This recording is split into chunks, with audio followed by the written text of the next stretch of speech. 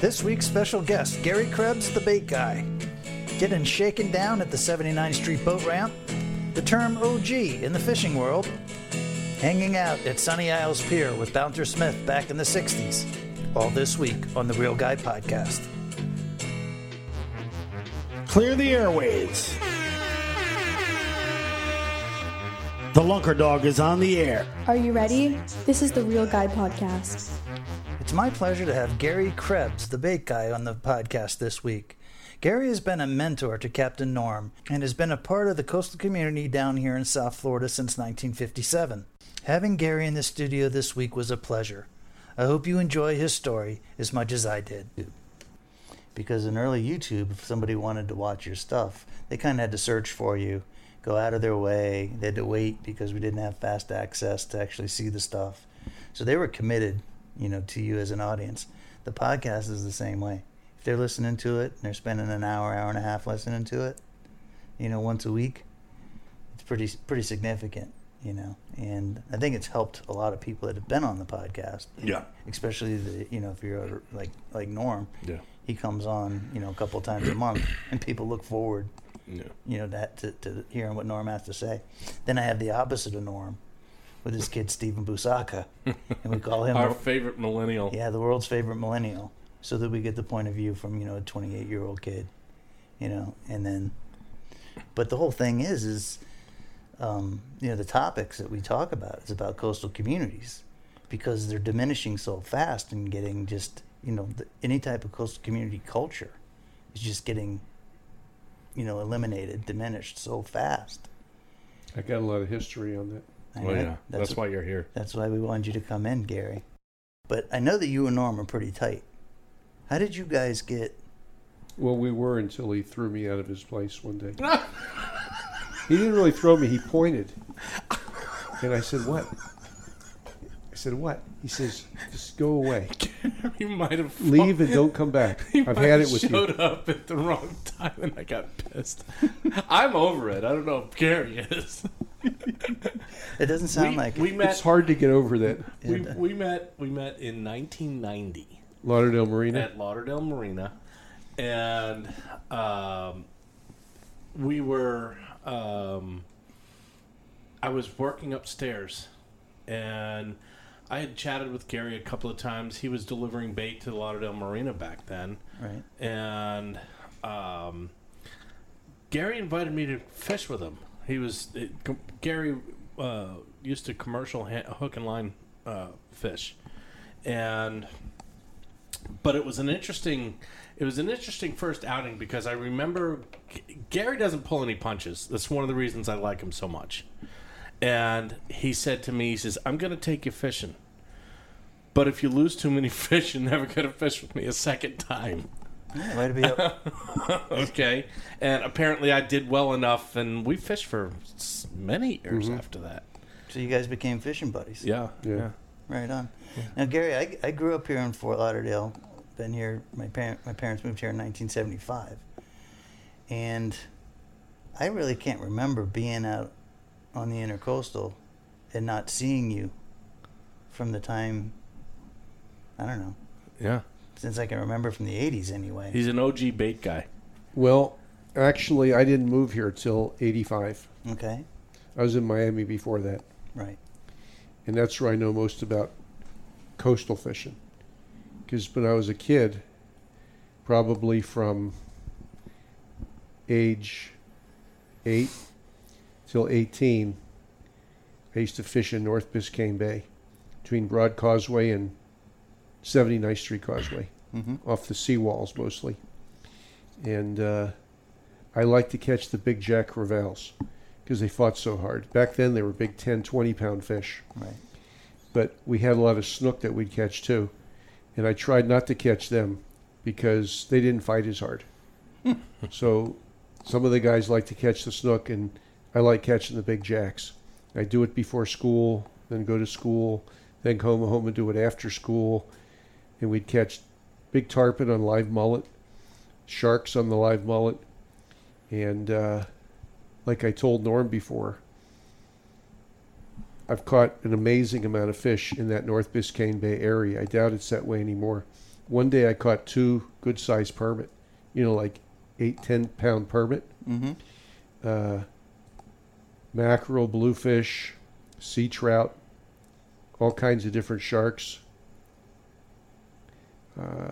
There was one spot where you throw a mullet head out and you catch big gag groupers about 20 pounds. Wow. And it was on a flat. The water was only about 3 feet deep, and those gags are on the flat. It's very interesting. It is interesting. Every once in a while, I'll get a gag when I'm snook fishing down in Biscayne Bay with a pinfish when I'm not expecting it in the grass or whatever. Now, do you get a chance to get down to that part of Biscayne Bay anymore, or you pretty much haven't seen it much? I quit bait fishing in 2012, and I was there all the time up until 2012. Now I go fishing with a friend of mine that lives in North Miami. He has a boat behind his house, and we just leave the Sans Souci area, go under Broad Causeway, and go out of Haulover. I delivered a boat down to Keystone Point last week. Boat that had no steering. Right. So I go down there once in a while, but I don't go fishing much anymore. Right. I'm down there a lot. I'm using that 79th Street ramp all winter long. It's a good ramp. It's a good ramp. They cleaned it up a good bit, which is nice. You don't have to look over your shoulder in a dark parking lot late at night anymore. I was launching a 21-foot Oceanic there one morning. I was with my wife, and it was about 4:30 in the morning. I was going to go net bait and go catch kings out on the 105 out in front of Haulover Inlet. And I put the boat in the water, and I pulled my truck and my trailer up to a parking spot in the dark. I walked back down to the boat, and as I was getting ready to leave, I saw some bum hanging around my boat, my trailer and my truck. I said, hold on, let's see what's going on here. So I walked back up there. I said, why are you hanging around my truck and my trailer? He says, well, because when you leave, I'm going to break into it. And I said, why are you going to do that? And he says, that's what I do. And I said, well, what can we do to stop that? He says, you can give me some money. So how much money you He's want? getting shaken down at the ramp. He says, $20. $20. I said, I'll give you $20, but I want something in return. He goes, what do you want? And I said, what do you got? So he went over underneath the bridge at 79th Street. I guess that's where he lived. And he came out with a big leather belt with the place where you put the hammers and the tools and everything on, like he must have stolen it out of somebody's truck that was a carpenter.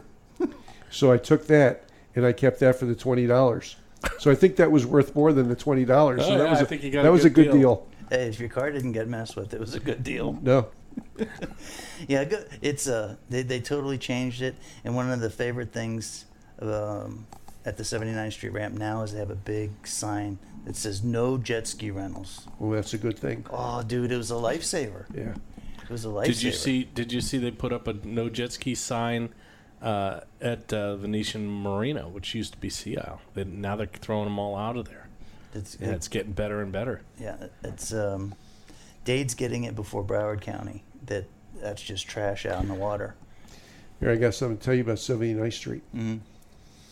I used to fish with a guy back in the early 80s who was a well-known sport fisherman for snook, tarpon, bonefish, and permit. That's all the guy caught. And he had world records. And an angler or a guide? He was an angler. He was a psychiatrist by profession. Psychologist or psychiatrist. Right. Okay. I think he was a psychiatrist because he could give drugs. But he was definitely somebody who had more mental problems than maybe anybody I ever knew. And he was given mental advice, But he used to take me on 79th Street to catch snook. And he'd use a bucktail jig, maybe put a worm on it, a rubber worm, and cast it along the shadow line of those little flat bridges on 79th Street, bounce it on the bottom. And we would catch some snook, but we'd also catch the biggest moonfish I ever saw there. Really? Oh, yeah. And they were actually pretty good eating, those big moonfish. You could fillet both sides of them. Yeah, no, we'll, every once in a while we'll go fly fishing for them and fill up a bucket, and you might need 15 fish to get a meal, but Well, these were big ones. These were as big as the opening of a bucket. Yeah, they catch those in at the pier in the summertime at night. Really. Yeah, little jigs. Sabikis were good for moonfish. Yeah. One thing, I don't know if I told you about this, Jeff, but, the term OG is used, very haphazardly, okay, to describe lots of different guys. Like you and I might be, called OGs. Not really, okay? We're not really OGs. Guys like Mark Croca and Gary are OGs. I don't know what an OG is. Original guy. Original guy. Original guy. Original gangsta. Gangsta, original guy. Okay, yeah. So, and by that I mean Gary is probably, he's very modest. Gary is probably the finest bottom fisherman I have ever known. Okay? And he's one of these guys that he'll go out and find his spots using ranges. And why don't you, as opposed to what these kids have to do today? Okay, well, I'm just being honest here. I got a new cell phone. I don't even have a cell phone, my wife's cell phone. Got a new one about 3 months ago because the old one stopped working. And I can't use the cell phone. I can make a phone call on it most of the time. I can make a text if the person's name's already in there. But I'm not really good at all with anything technology. That's one of the reasons I like the hand line to fish with. But a lot of times I owned a GPS unit, but I didn't know how to use the GPS unit. When I'd bait fish with my wife, she knew how to use it. And she'd mark the spots. She had about 50 bait spots at night for catching pilchards off of Miami Beach from basically Hall over to Government Cut. And me, I would use buildings. I'd use palm trees, elevator shafts. There's like a raised area where the elevator shaft is. So when the elevator goes to the top floor, it goes up into this little cement square on the top of the building. They call that the elevator shaft. You'd put an elevator shaft in front of a flagpole. And like, for example, there was this one wreck in Miami. I used to think of it as nasty. On the north side, NA, on the north side was an antenna, and the south side was a tower. So I'd say nasty. North antenna, south tower, 240 feet, boom, you're on that spot. And then you look at the machine and it starts marking. Yeah, just like that. And first of all, when I started fishing, there was no such thing as LORAN or GPS to an average fisherman. Maybe in the Navy they had something like that, Right.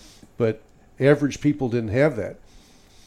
I had a friend that had a 15-foot Thunderbird Ute when I was a kid. That was a little tri-hole Thunderbird. They used to make them in North Miami on Biscayne Boulevard. And he had a flasher, which was what he used to see how deep he was. And it was a little box about the size of... I remember those. About the size of a slice of bread. Yeah. And it was deep.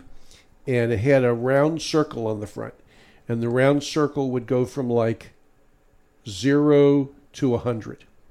And in the middle was a little button. You turn the button on, and whatever depth you were in, there'd be an orange light that would flash in that depth. That was the like bottom. 60 feet. Yeah. And then if you went over 100 feet, you had to hit another range, and it'd be like 200 feet. And then that's how deep we knew we were. And that was real high tech back in the probably the late 60s, or mid to late 60s. Then they came out with paper machines. Yeah, that's the first machine that I can remember, the paper machines. They were nice, and the good thing about them is you could save them. You could tear the piece of paper off and make notes on it, which was very helpful. But I used to work in Miami on a couple of boats. I'm not going to even name the names of the boats or the captains. And this one captain who's extremely well known and very popular and well thought of by most people, he told me that he had in his head 140 spots from Hillsborough Inlet to south of Government Cut, whatever light would be south of Government Cut. 140 spots, every one of them he knew by visual range alone. That's OG stuff right there. And he would stop on spots that were 350 foot deep. Yeah.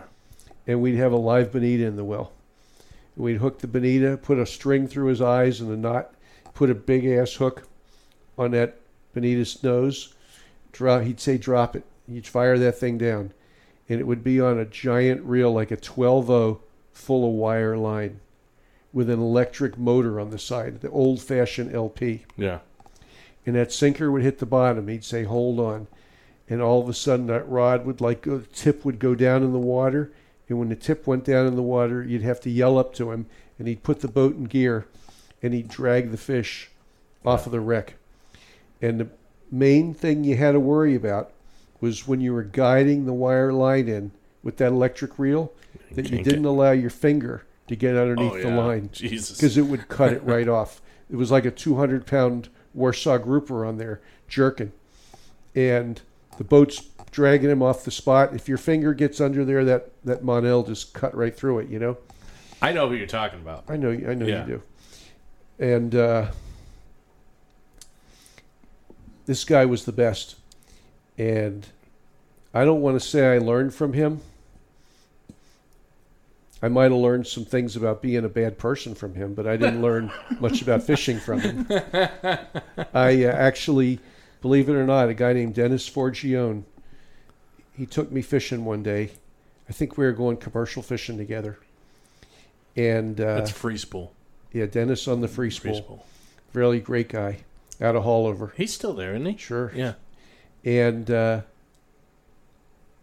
he taught me a special way to hook a pilchard for bottom fishing for mutton snappers. And I didn't know about that way. And I said, well, I'm just going to hook it my way. And I caught a I caught a black grouper about 20 pounds. And then I caught the biggest mutton that we caught all day hooking it my way. But after that day, I hooked all my pilchards the way Dennis showed me to do it. So it was definitely a better way. Old school OG like Norm used, you know? Right. You know what he's not telling you, and sometimes we have a tendency here to talk past the audience. The reason why being able to find a spot on ranges is so difficult is because it takes a special skill, not only to just know what the ranges are, Right. but you have to set the boat up in the right way in order to even hit that range. So you have to be able to judge the wind And the the current. tide, Yep. and the current based on, the conditions that you have. So one day you might be able to find that range. The other day you might not be able to get on it because something's changed. So it's different almost every day. Right. And that's these kids today, they press a button, they go to the waypoint, and it's done. Well, it's not just You the know? kids. It's just, it's everything. It's the way they teach you. You go to Right. school now to learn it. It used to be, guys would teach you techniques about hooking baits and stuff. Now it's all about your engines. It's about your freaking electronics and your Yeah. ranges and everything. And, it's, everything's in a manual for you nowadays. Yeah. When guys like Gary, my old man, your old man, when they were out there doing it, you had to be well practiced. Like, you can't just do that because somebody can tell you. Yeah. You do it because you've done it 50 times or 100 times or whatever. We also had to have somebody willing to share knowledge with you. Now everything's on YouTube. Anything you want to learn how to catch or where to do it or how to rig or whatever, you just turn the computer on. Right. Back when I was fishing, you had to know somebody who knew what they were doing, who liked you enough where they were willing to share it with you. Didn't you used to host fishing classes at Oh some yeah, point? yeah, And you were a writer too. yeah. Who did you write for? Well, let's see. I wrote for a lot of magazines. Sport of Sportsman.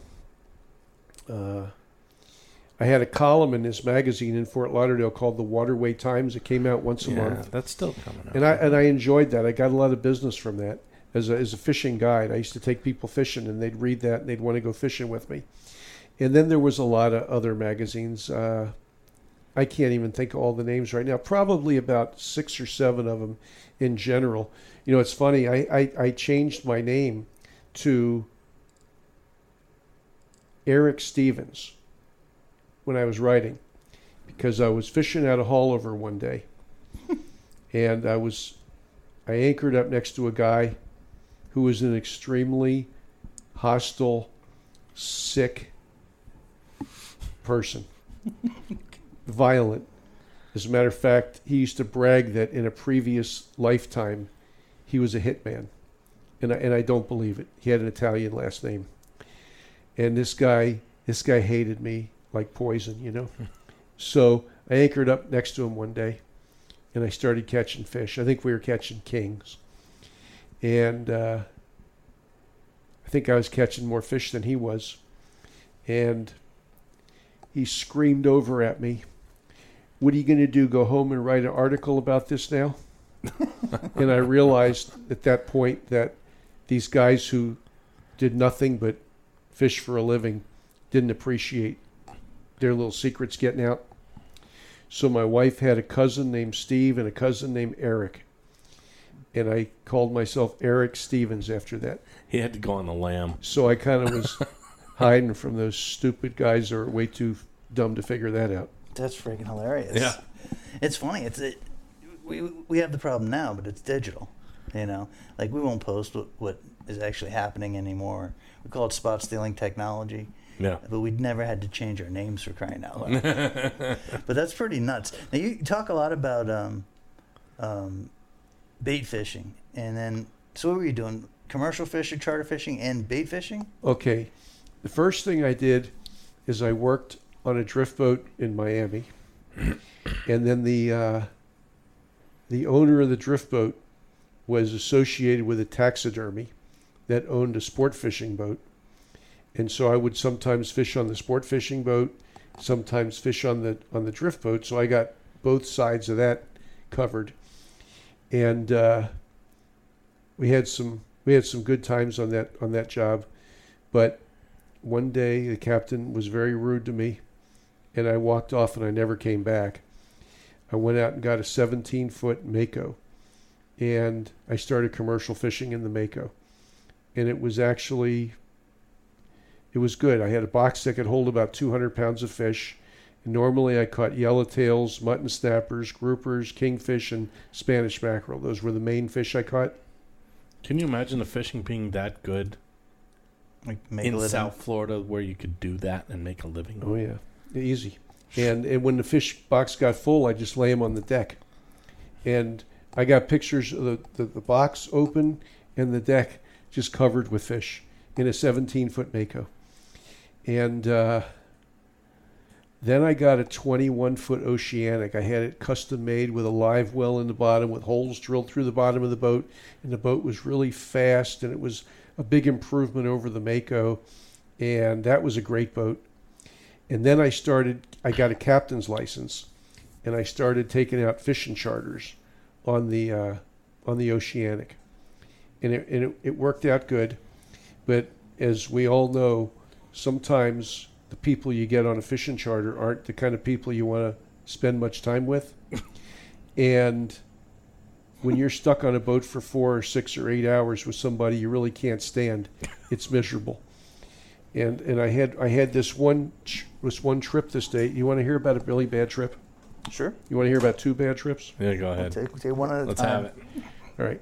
Bouncer Smith had taught me how to slow troll mullet for tarpon on the south side of Government Cut, in between the tip of the jetty and Bear Cut.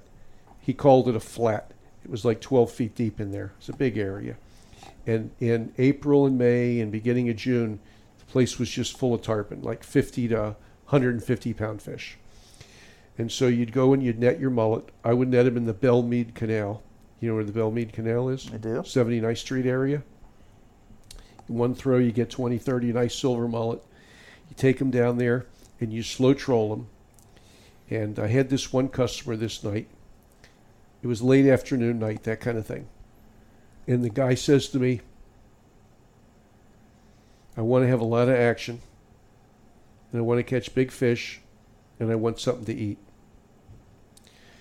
So I think we caught 8 tarpon that were all like 50 to 150 pounds. And then it got dark, and I said, it's time to go home. And I put the boat in neutral, and I guess one of the mullets kind of sunk down near the bottom. The guy got a 20-pound black grouper. So when I got back, I filleted the black grouper for the guy. And I said, so what'd you think of your trip? He says, well, it was okay.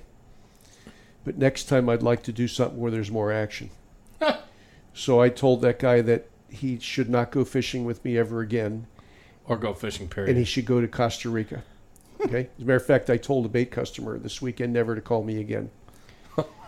He bought $300 worth of bait from my wife, and then he called her up and said that she didn't give him enough bait, which my wife's never cheated anybody in her life. So I just basically told him, just find somebody else to get your bait from.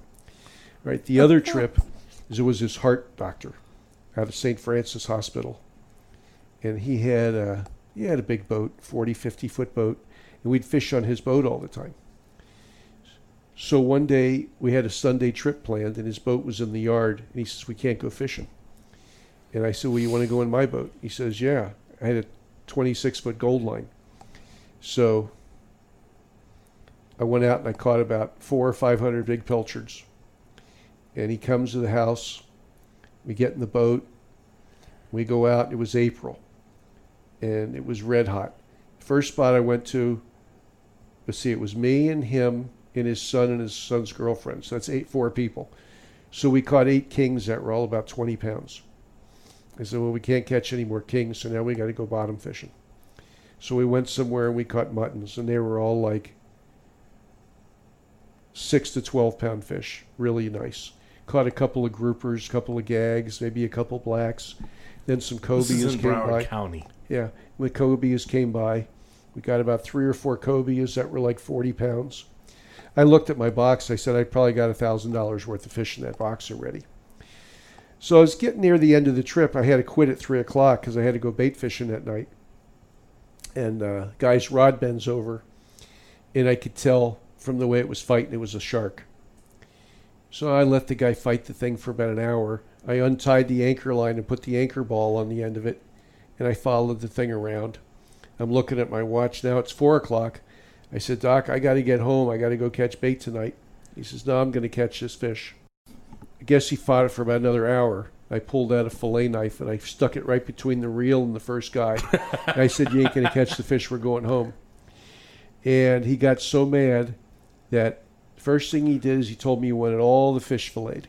So I spent about 2 or 3 hours filleting fish for him, $1,000 worth of fish. Back in those days, now it's $3,000 worth of fish, right. Okay? So I had to clean all those fish, bag them up for him. Never got a tip and never heard from the guy again because I cut off his shark. So to me, that was when I decided I don't want to do charter fishing anymore. I just stuck to the commercial fishing. I caught all my pilchards that I sold. Oh, I take it back. I was just catching pilchards. Bouncer Smith taught me how to catch pilchards at night on the reef. Nobody used pilchards up here when I first started in the very early 90s. You mean in Fort Lauderdale? Yes. Everybody used pilchards in Miami because they were easy to get. You know, the birds dove on them. You threw the net, you had pilchards. But here, there was no birds. There was no big schools. There was nothing. So I moved up here. I lived in Miami. I moved up to Broward in 84. And I said, Bouncer, what am I going to do for bait up here? He says, well, you got to go out in the reef at night and catch them. So he taught me how to do that. And I was like the only guy with bait.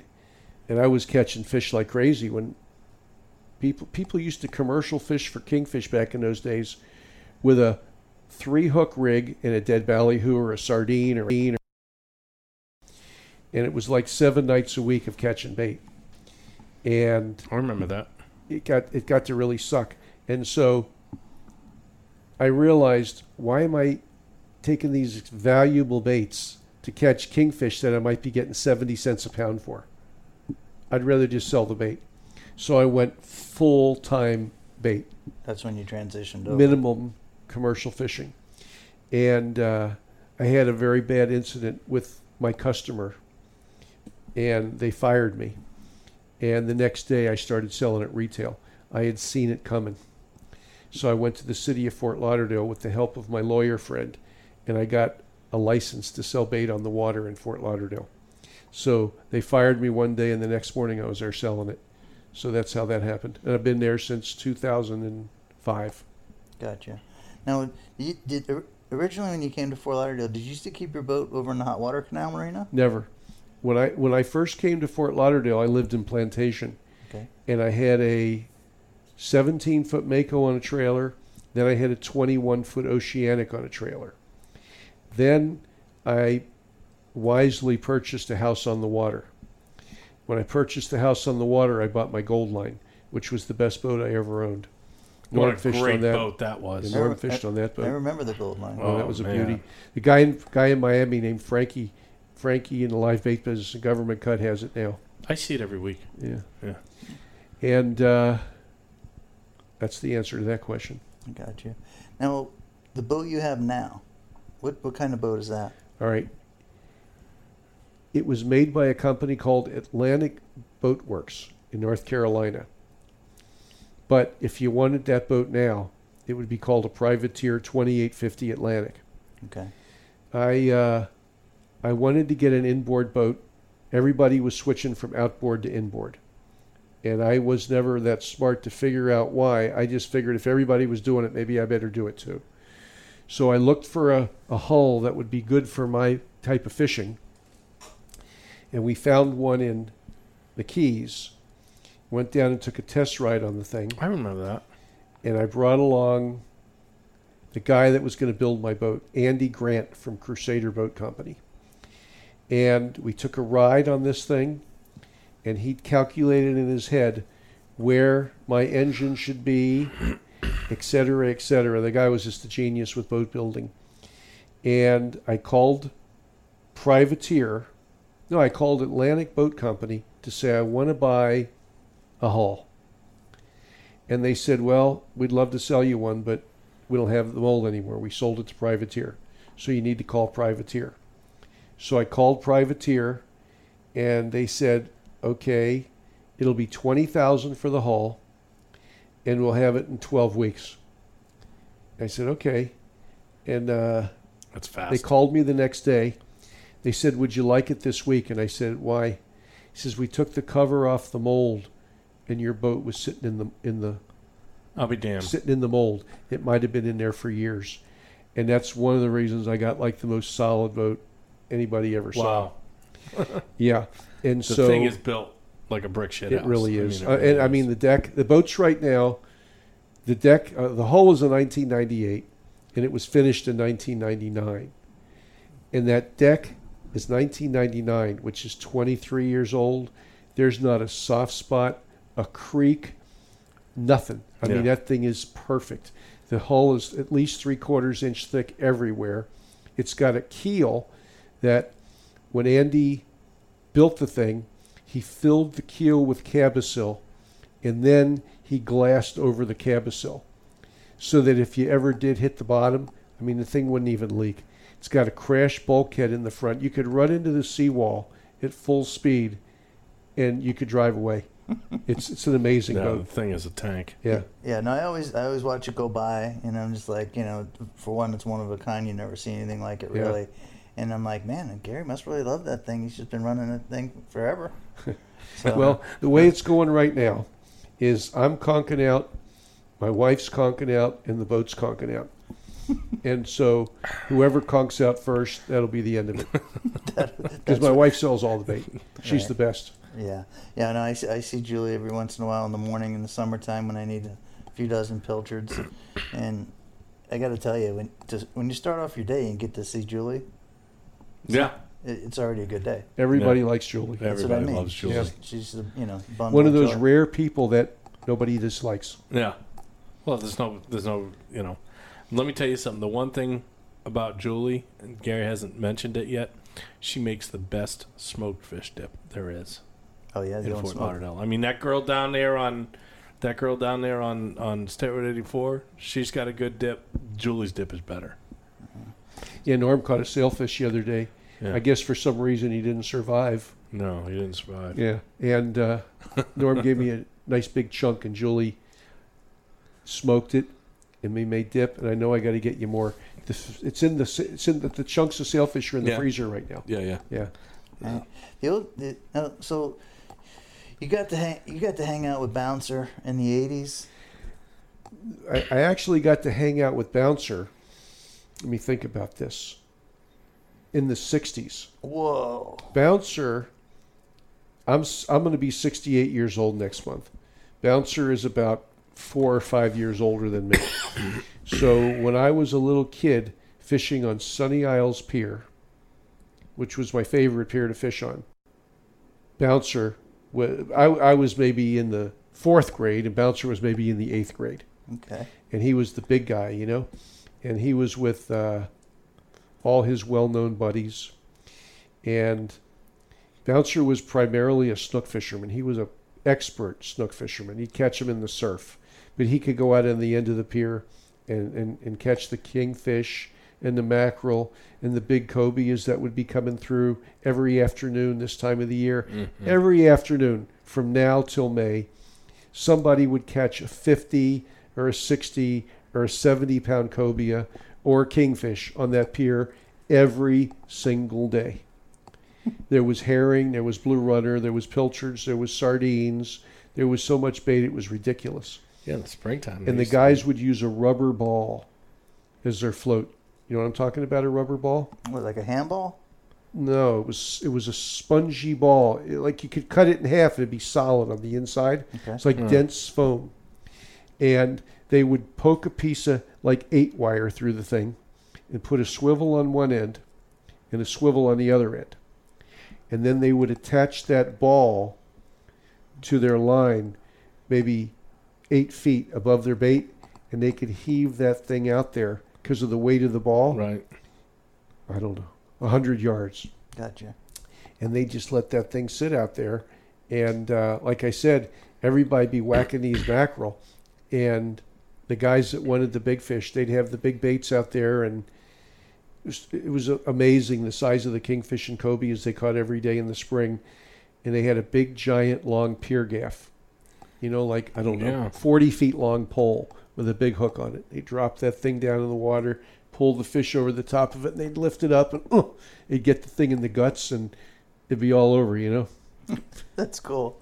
That's cool. I would like to have seen you run around with Bouncer and the rest of the kids that later, became big fishing, celebrity types here in South Florida, down there on that pier. Well, Bouncer's definitely a celebrity, that's for sure. Him and Jack Plachter and Plachter, yeah. I used to work for Plachter. Did you? Actually, I did, yeah. I got a great story about Plachter, but anyway. Tell a story about Plachter. Okay.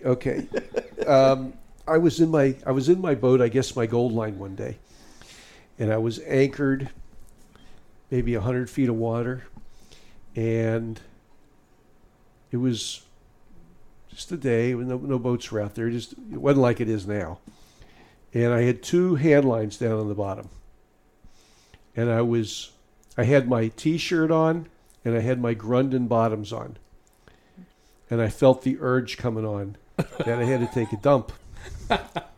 And so I put the shoulder straps down, I pulled down the Grundons, I turned the bucket over, and I'm sitting on the bucket, and the hand line goes shooting off on the starboard side. Decision time. So I jump up and I grab the hand line, and my pants were down on my ankles, my pants, my underwear, my Grundons, everything's at my ankles, and I'm bent over the transom, pulling in a 20-pound black grouper. And just that second, just when I'm getting ready to pull him over the side of the boat, Plachter comes pulling up with his girlfriend. But that was a memorable day.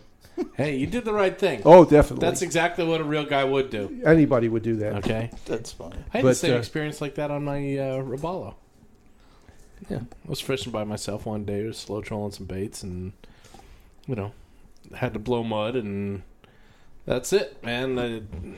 Just as soon as you pull the pants down, that's a guaranteed bite. I don't care where you are. Okay? As soon as you start taking clothes off, you're going to get bit. No, I tell my clients all the time, I said, if you want to get a bite, the easiest thing to do is put your dick in your hand, and there you go. You should get a bite. Or have a sandwich or something. God, yes. Oh, my God, yes. So I want to talk about the 80s because Yes. something happened this last few weeks that is just totally, I'm having a hard time getting over it. Cigarette Boat Company came out with a jet ski.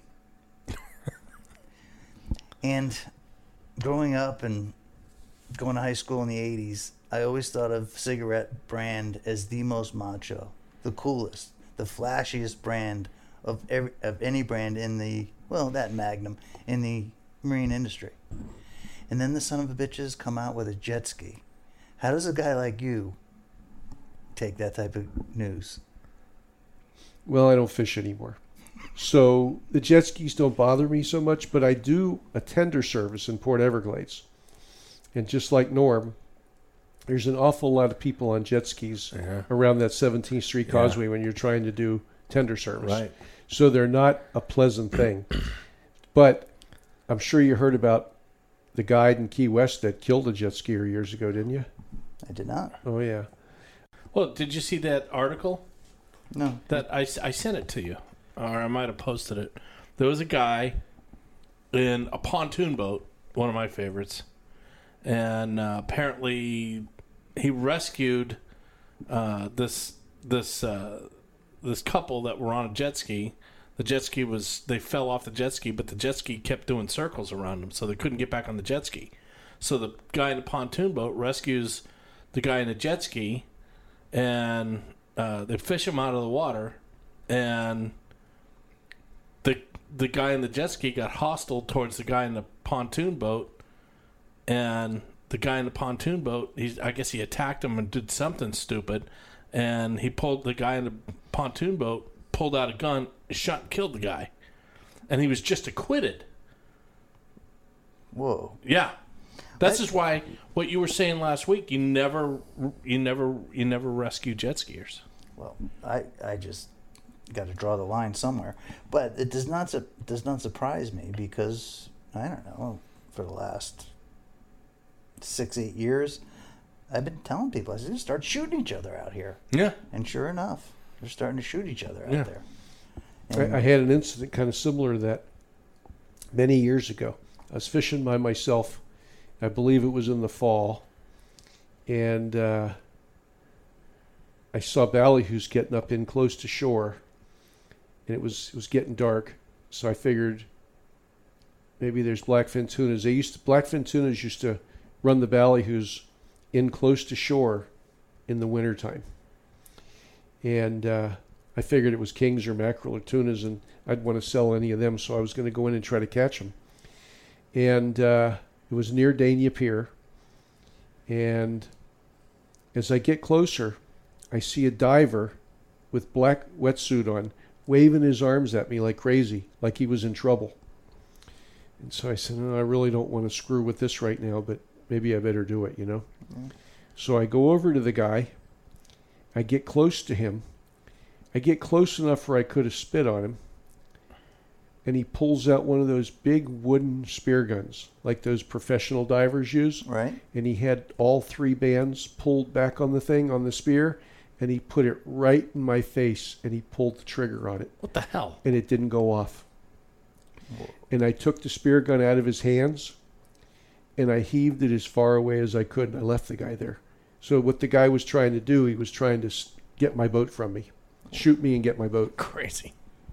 Whoa. And that's Early 1990s. Oh, way back. Yeah. Way back.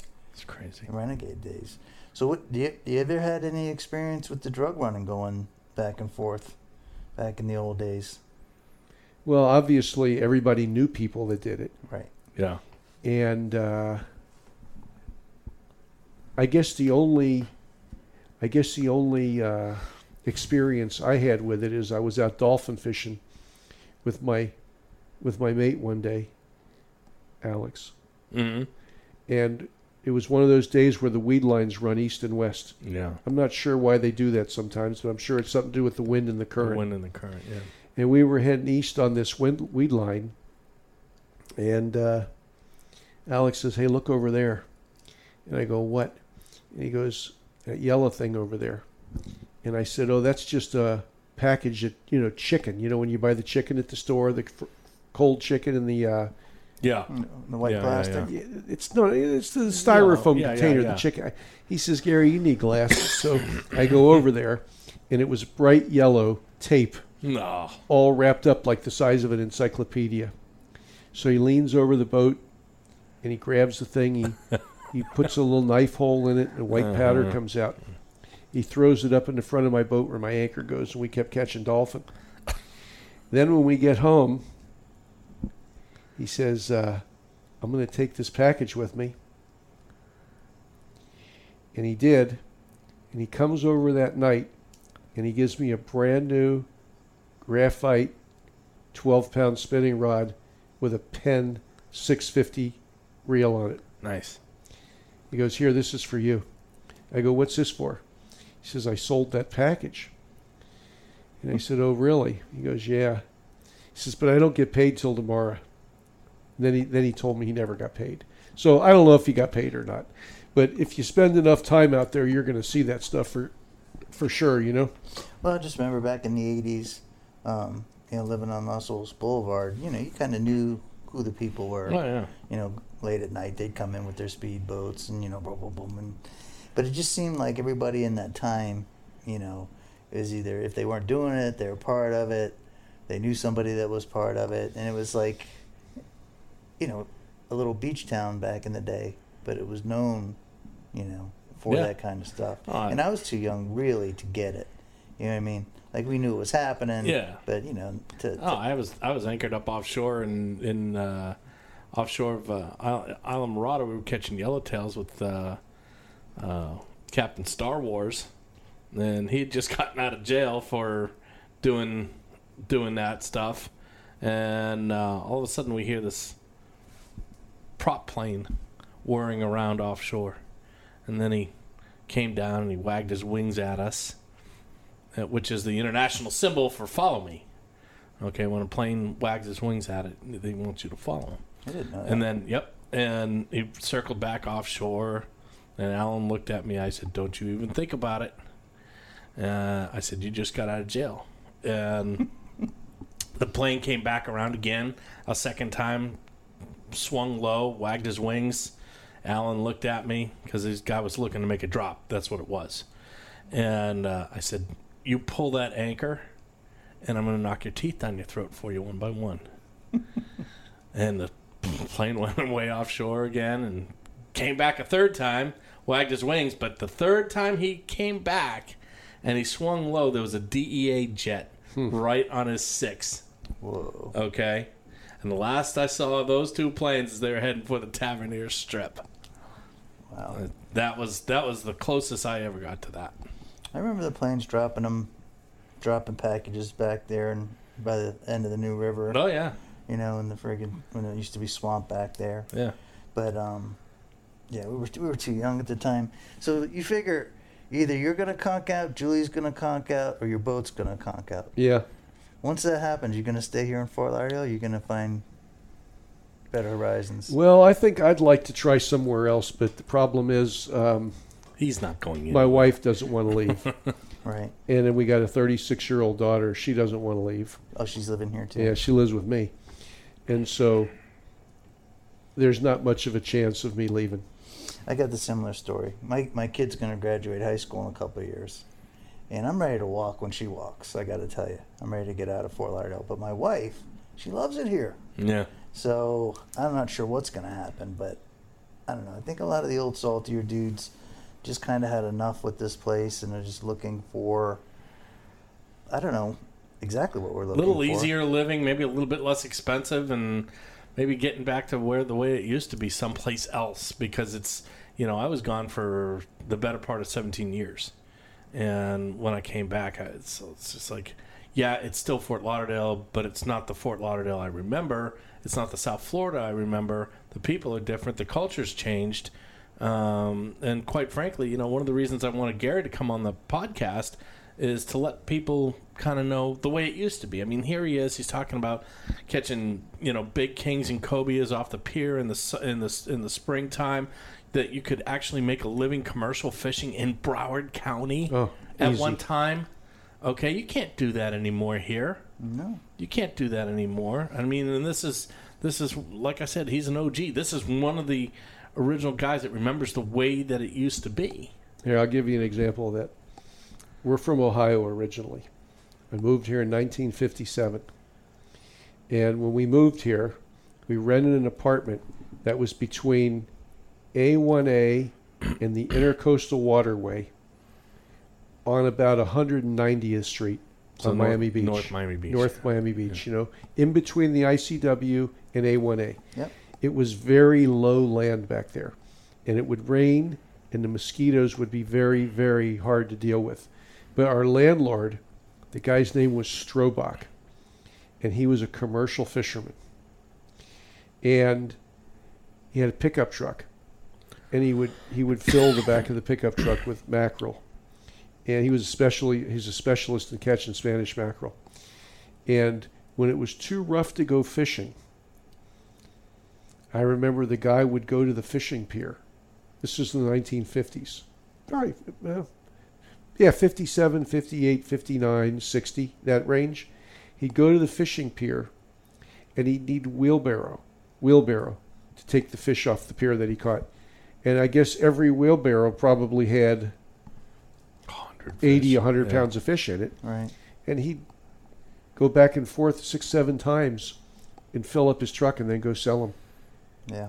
I mean, that's how the fishing used to be. I'll tell you another story. I used to go to the beach when I was a kid. We used to live over there. They used to have these things, we called them bulkheads. And what they were wood timbers that went off the beach out into the water. There was wooden pilings with these thick wooden timbers in between. And you could walk out on them.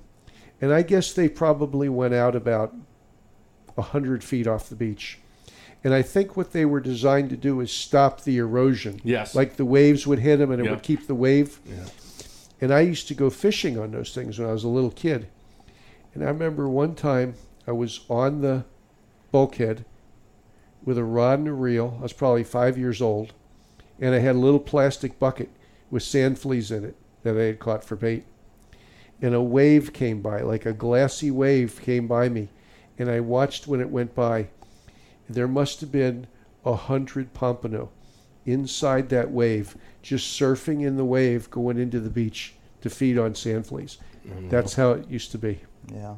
Unreal. Yeah. I mean, I remember having some days with Gary back in the early 90s where we'd go and, we'd black out the well with pilchards and we'd go and, anchor someplace and just whack the Spanish mackerel. I mean, just sit on them all day. Sit them on. Yeah. Drop the anchor once. Yep. Yeah. I remember those days. The hardest thing for me now is the mullet run because it's almost non-existent at this point.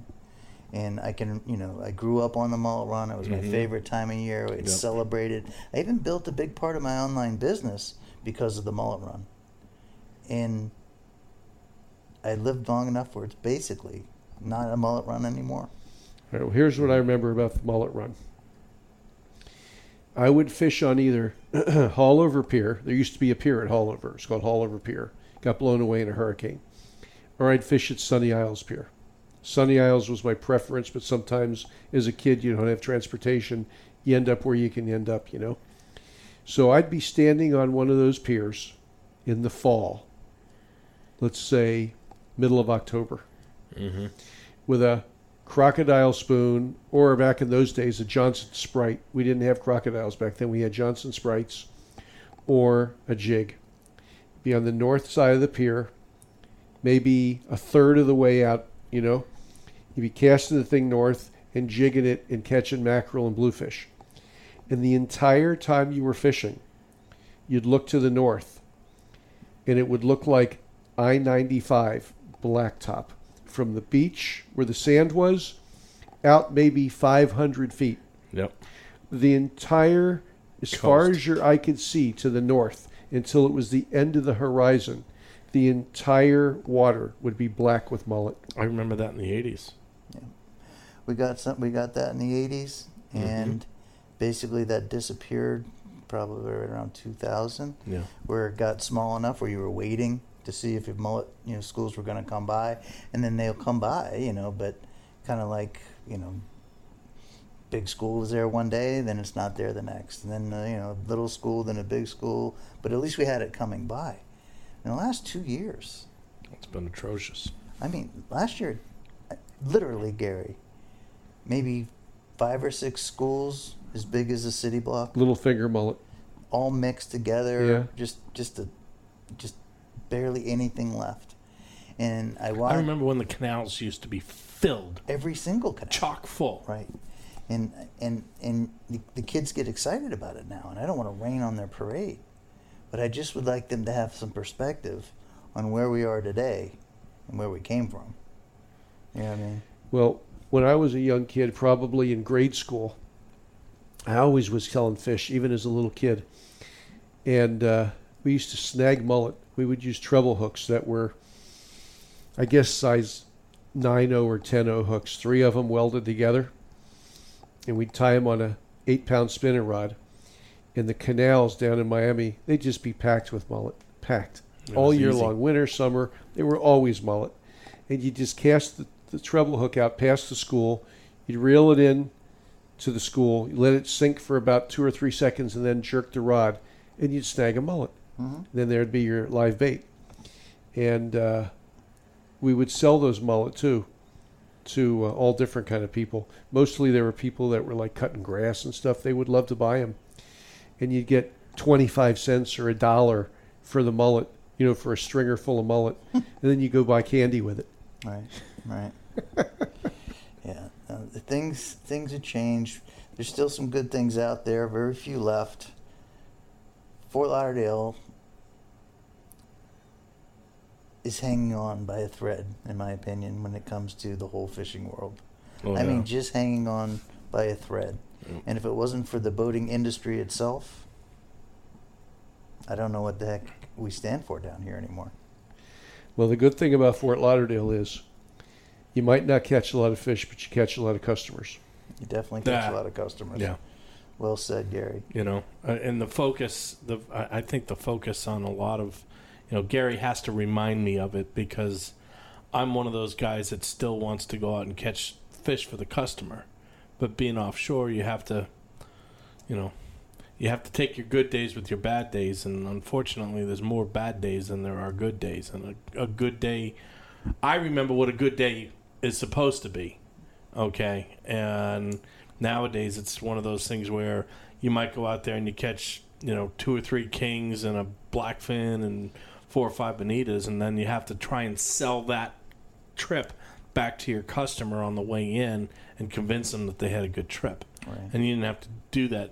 That's something that's fairly recent. And, it's, Gary has to remind me, hey, you got out, you got back, you got paid. Mm-hmm. That's a good day. It is. And it's a way to keep it in perspective. And the people are happy. As long as the people are happy, yeah. So Gary, what do you tell a 14-year-old, 15-year-old kid nowadays that wants to be a fish head? Well, nobody ever asked me that, so I guess I got to think.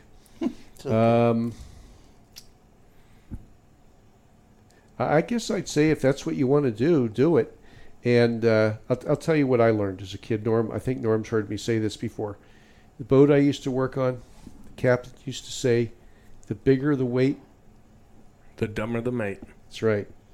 And so what that means is you always use the smallest swivel you can use, the lightest line you can use, the lightest sinker you can use, the smallest hook you can get away with.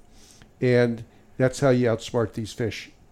And I would say if a young kid wanted to be a fisherman, I would go real light tackle and maybe start a business where you take people out and they catch runners and jacks and fish like that on 4-pound and 6-pound tackle. And you could still catch fish and you could still have customers and, provide a good time for your customer and do it that way. But as far as going out and catching a load of fish, this isn't the place for that anymore. No. Yeah, I think you see it well. I think you know exactly where the market is right now. Gary, I really appreciate you spending some time in the Real Guy podcast. If there's anything you'd want to tell the audience before we wrap things up, knock yourself out because I'll edit this stuff up and I'll make it sound good for you. I just hope that everybody enjoys their fishing and that they're pleasant to other people out on the water. Don't make hostilities out there. I've been through plenty of that in my life. And my wife sits out in the morning selling live pilchards. How do they get in touch? Almost every morning in the Intercoastal on the north side of the 17th Street Causeway Bridge. And she has the best bait anybody ever would want. They're all hook caught. A lot of times they're seasoned and fed. And they're not cheaper than anybody else's bait, but nobody else has better bait. And you can find her by calling her on channel 72 or calling her telephone number at 954-522-2809. Her name is Julie. Right on, right on. I really appreciate your time. I think people are going to like the stories that you told. And Norm, Hey. thanks for bringing in your buddy. Hey, you know, I mean, I just figured Gary would be perfect for this because there's just so many younger people that are listening to this, and they need to hear some perspective on how things used to be here. And I just couldn't think of a better guy to bring Gary in, than Gary. Well, we're losing a lot of the original guys. You know, I look now when I'm out there doing my trips, and I always had people like Bouncer to look up to, thinking of, okay, that's, I would see Ray Rocher in the cuts. Yeah. I would see Dave Koistjo. I mean, I could go on, and they're all gone now. Dave just retired, I think, didn't he? Yeah, Dave just retired last year. Dave used to have a boat just on the starboard side of the boat I used to work on in Miami. Yeah. What was it, Not Nancy? Not Yes. Nancy. And that's what I Yeah, mean. very good. And that's what I mean. These people, are gone, and they're basically the culture and the heritage of this coastal community. And the kids now are never going to know those people. So through these podcasts and stuff, hopefully they'll get a little bit of, that spirit in them. And hopefully these fish heads will take your advice, be successful, and make people happy going forward in the future. Anyway, thanks for being on the Real Guy Podcast. It was my pleasure. Thank you. Run that dog. Run that dog.